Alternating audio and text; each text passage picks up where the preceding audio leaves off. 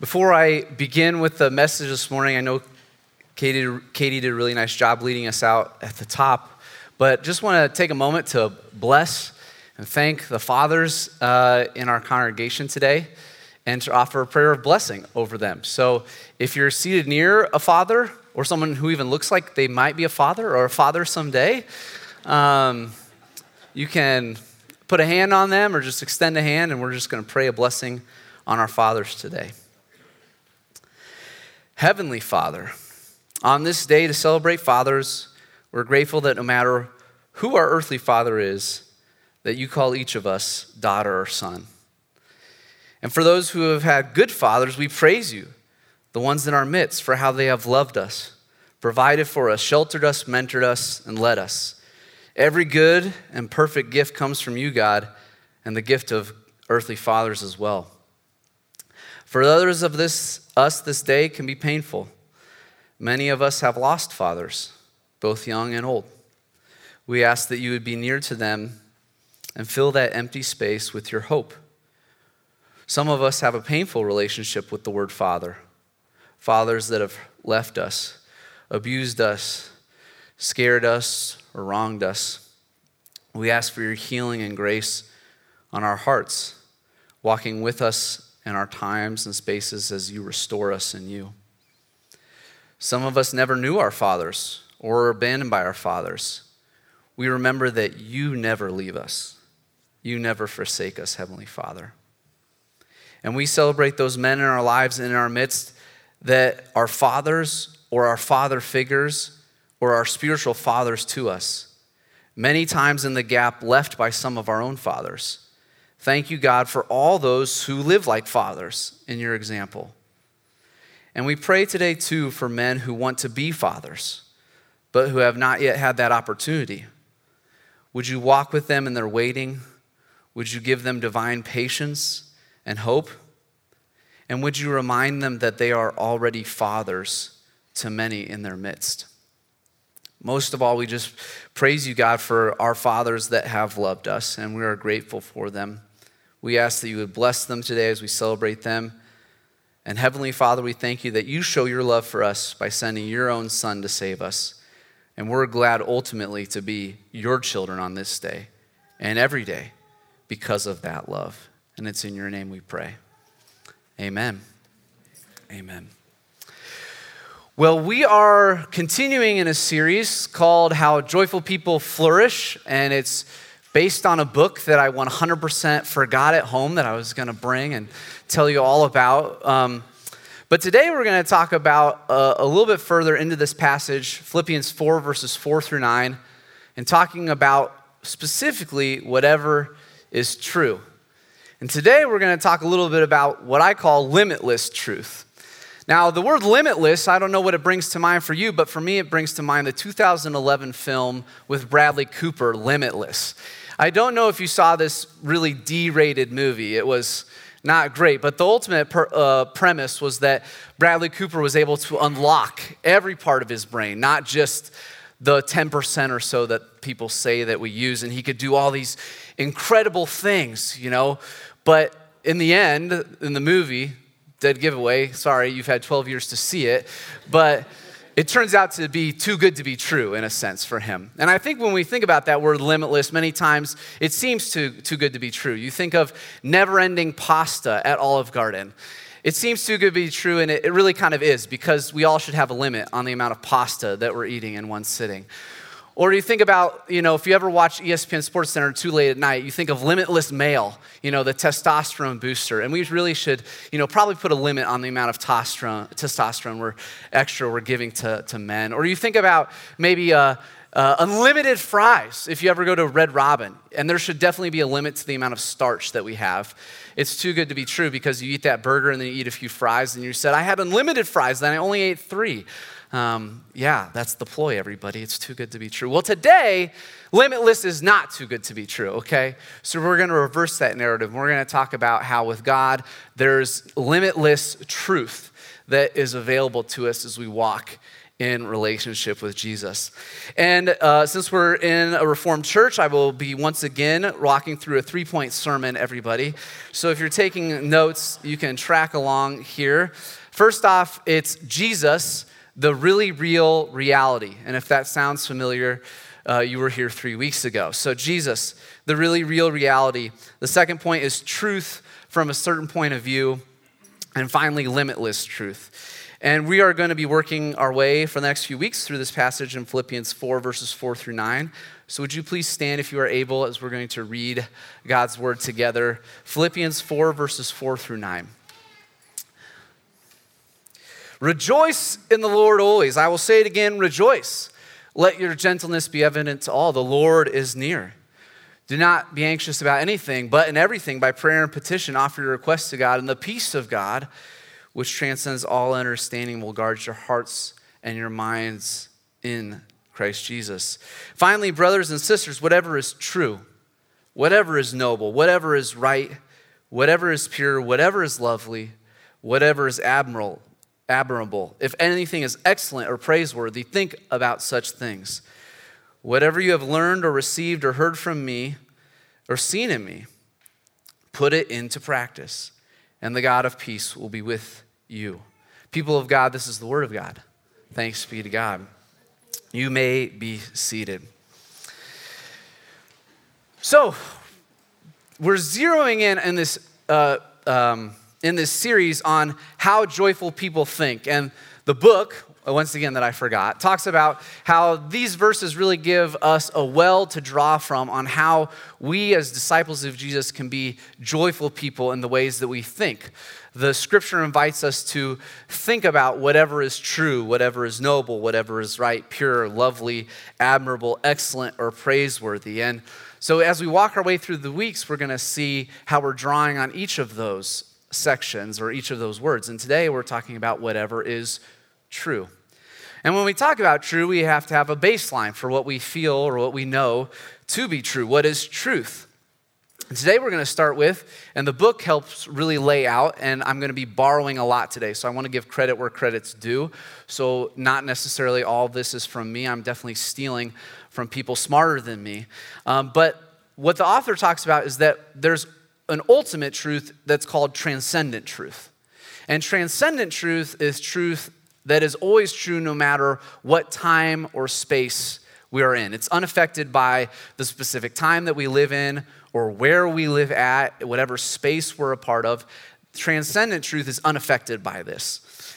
And for those of us who are disciples of Jesus following him, transcendent truth would ultimately be found for us. It's grounded in who the Father, Son, and Holy Spirit are and what we know about them through God's word to us, the Bible. The Bible really is kind of, for those of us who follow Jesus, we believe a transcendent truth, a truth that God gives to us.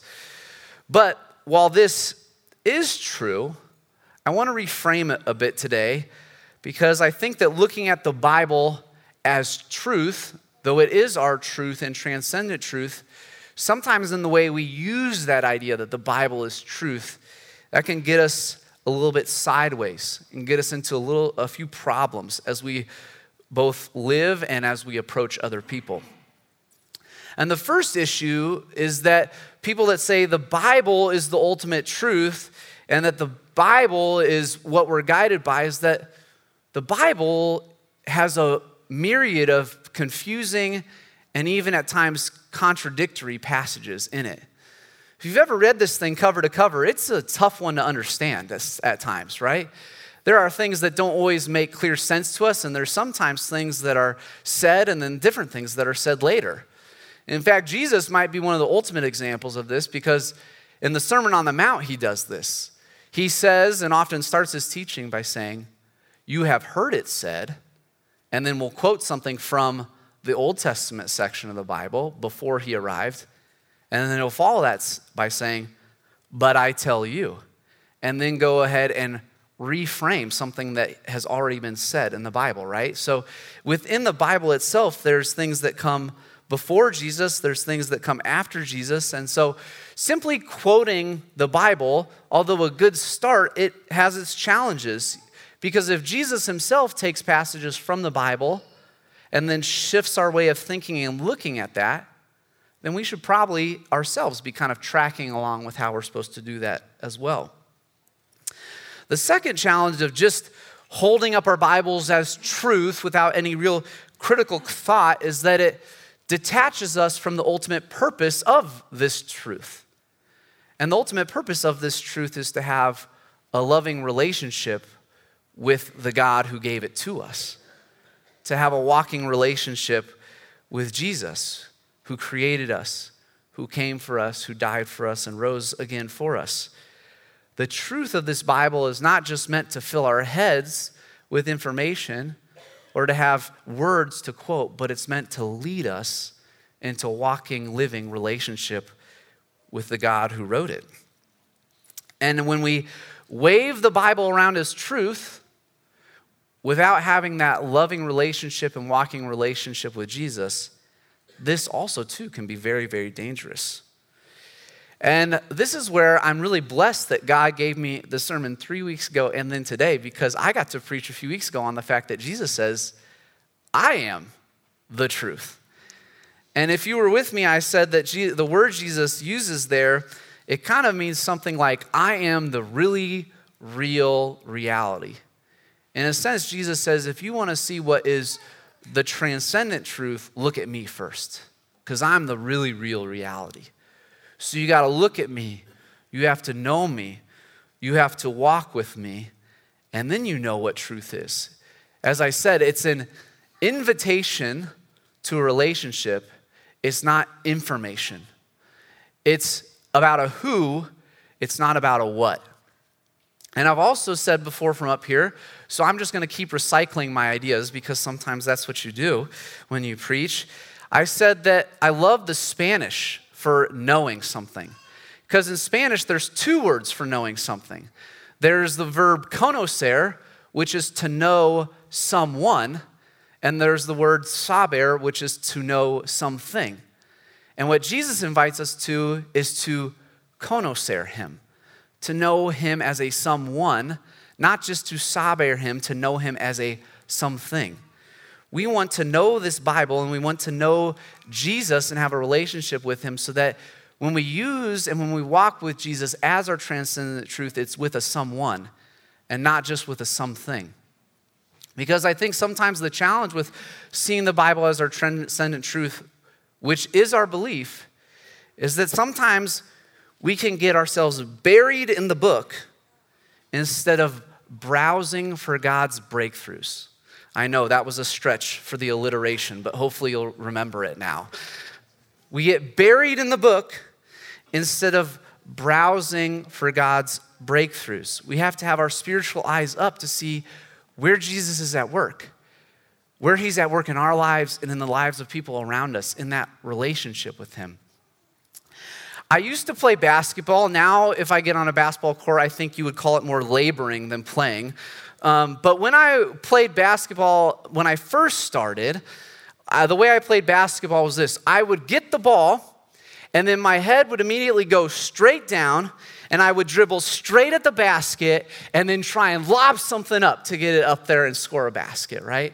That was the first way I learned to play basketball. And that was not a very effective way at playing basketball for any of those who have watched or played it. Over time, hopefully a little bit, I learned and people learn as they play basketball. But the best way to play basketball is with your eyes up so that you can see what's going on around you on the court, to see what other people are doing, to see what other people might be, what might be happening, how you could help another person or maybe give it to another person. And so I think sometimes when we first learn that the Bible is our truth, we can get buried in the book and we don't have our eyes up to see how Jesus is moving and working in our lives, and we're just locked in here. So I think when we talk about transcendent truth today, I want us to still hold on to the fact that the Bible is our truth. The Bible is our guide. But we have to continue to let it guide us into a loving relationship with a who. His name is Jesus. And then to live and walk with Jesus with our eyes up, to browse for his breakthroughs rather than being buried in the book. Now, the second kind of truth today, and the reason that getting ourselves up and out of the Bible is so important as we interact with the world, is that there's something that everybody has that's called personal truth. And personal truth is the truth of somebody's own experience. So it's the truth of whatever we see through our own lens, through our own eyes. And I think it's really important for us today to know this and to know that we have to keep our eyes up and be seeing and looking at what other people's personal truths are. Because many times we want to say the Bible says to justify our actions or to justify what we believe to be true. And we criticize people for having their own personal truth. You know, I think it's become very in vogue to sharply criticize people for having their own truth. We say, well, that makes all truth relative. I hate that phrase. People are saying, live your truth. You know, that's so weak. Ugh. I don't know what the people are saying. Two things I would have to say with this. This is not something new. It's not like just in the 2020s, all of a sudden people started living their truth and having their own personal truth. This has been going on for thousands and thousands and thousands of years, everybody. In fact, I would challenge you to remember today that you have your own personal truth. That even as I'm preaching to you, I have my own personal truth. I have my own lens, my own experience in the way that I've lived this life. So before we get too bent out of shape, let's just pause and remember that we also have a personal truth and we also have a lens through which we're walking our lives. We had the privilege of having a professor of church history from the seminary that I went to come and teach a class at our church. And I remember he challenged us all to ask ourselves as we're reading the Bible and as we're trying to follow and have this loving and walking and living relationship with Jesus, to ask whether the truth and the way that we're living is because we see it in Scripture and we see it in the life of Jesus and we're following him, or whether it's lived out of a byproduct of the time, the culture, and the place that we're in. He said to keep asking that question of ourselves. Because the temptation, I think, has become that a lot of things that we see as gospel truth many times are just byproducts of the way that we're living right now. I mean, even this, the fact that we're sitting together and you're listening to me, I mean, this is maybe a version of the way that we're supposed to follow and worship God, but also in Scripture, the apostles' teaching, this idea of teaching was just one section of what people did to follow and walk in loving relationship with Jesus. They broke bread together and they had fellowship and they shared their stuff with each other, maybe even their money with each other, that they worshiped God day and night together. So everything that we do is in some ways shaped by our own cultural lens and experience. So we have to keep driving at where we see our truth from our certain point of view. And of course, thinking about personal truth and truth from a certain point of view, it obviously led me to Star Wars, because everything leads to Star Wars, everybody. And so when I thought about truth from a certain point of view, I thought of this specific clip, hopefully we can make it work, of Obi-Wan Kenobi talking with his mentee, Luke Skywalker. So let's watch for a moment.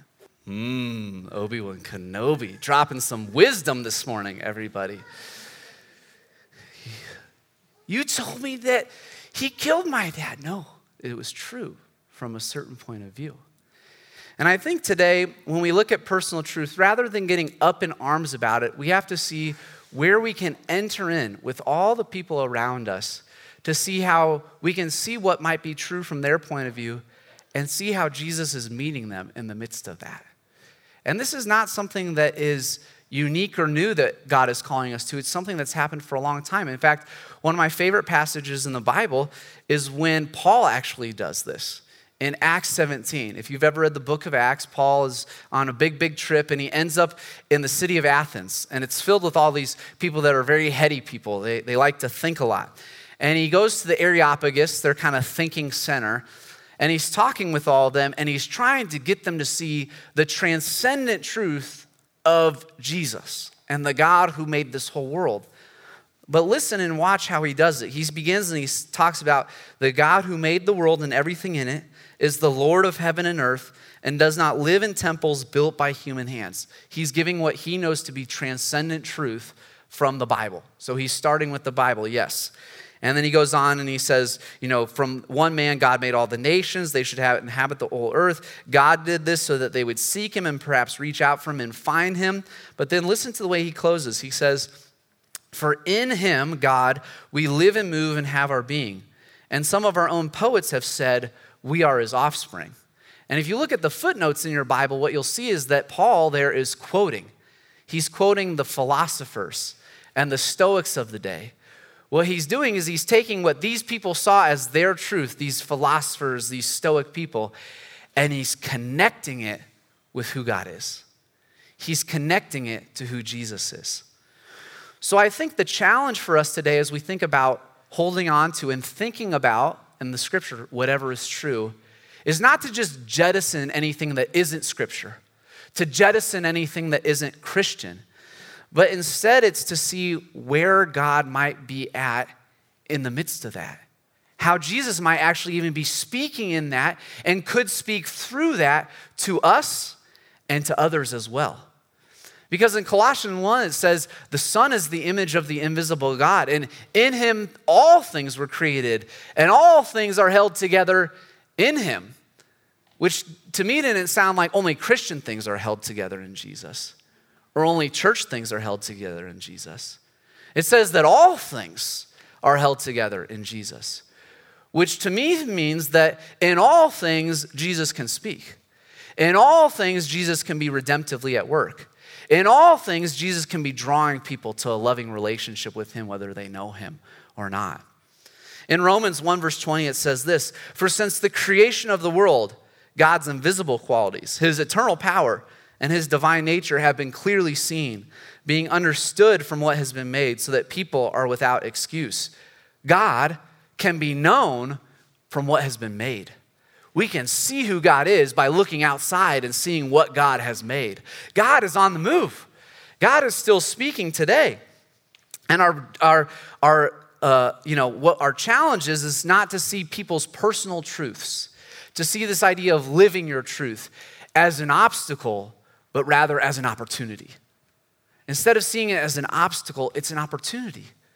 Where are they already hearing the voice of Jesus, but they just don't know it yet?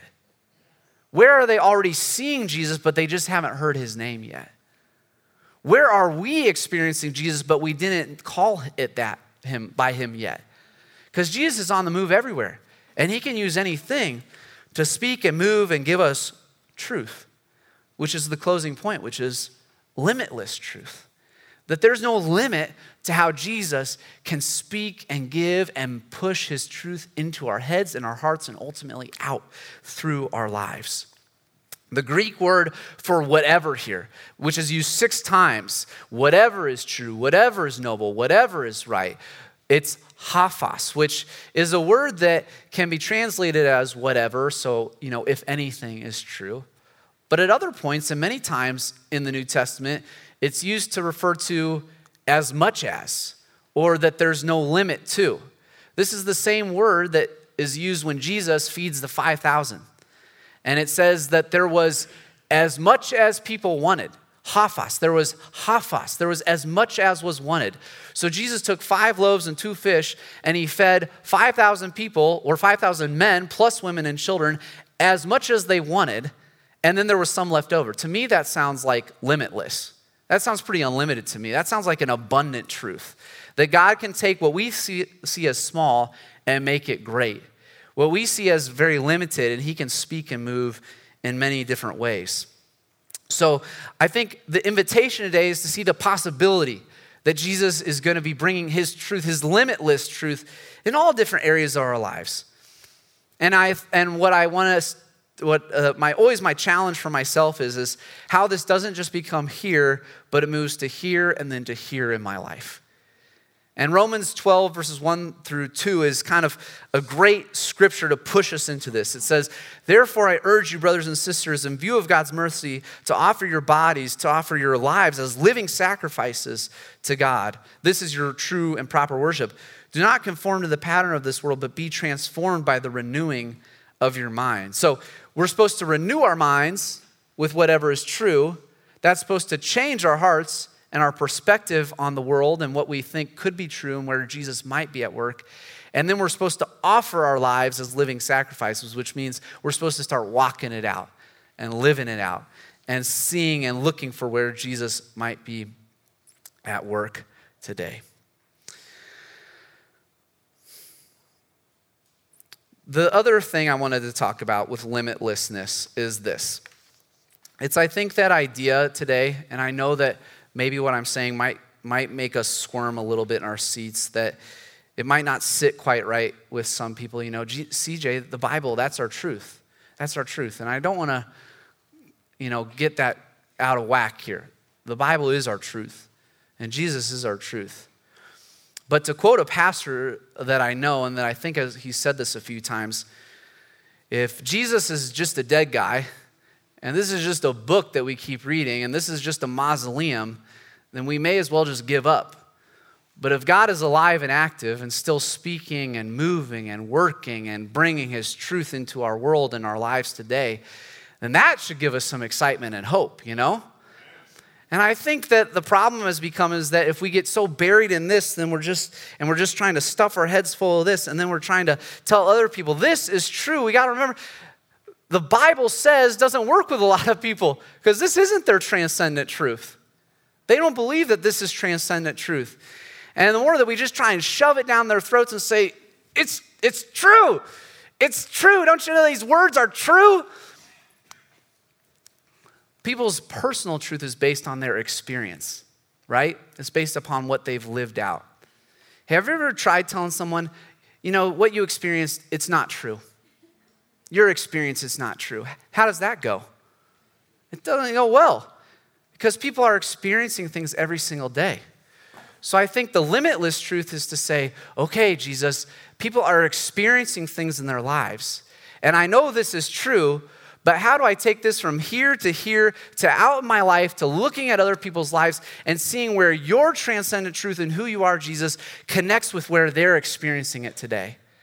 And not to put a limit on, they just have to fill their heads with this in order to become a follower of Jesus, but to where they might be experiencing the truth of this in their lives today. That's limitless. God is doing as much as he wants to, and he can do it as long as he wants to. And I think we've been conditioned in our culture and in our economy to believe in a kind of an economy of scarcity, that there's this big pie, and there's only so much of the pie.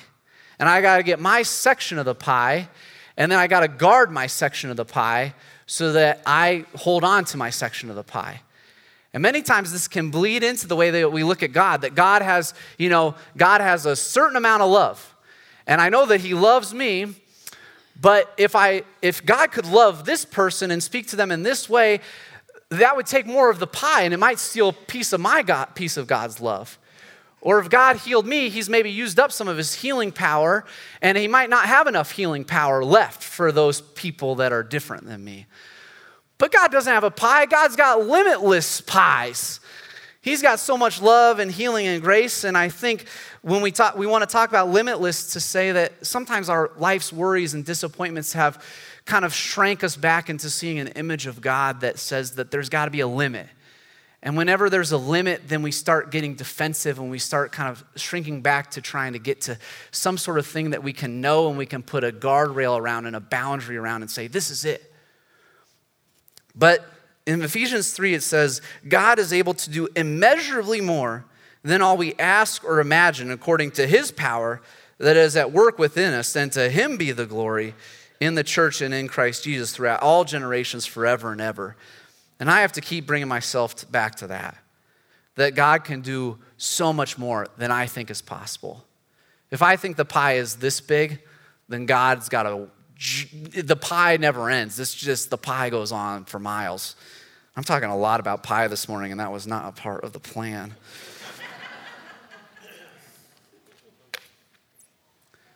So this week, I guess I'll close just by saying this. My challenge is to find another true thing this week. Because the call this week is to have a joyful attitude in seeing whatever is true, as much as is true.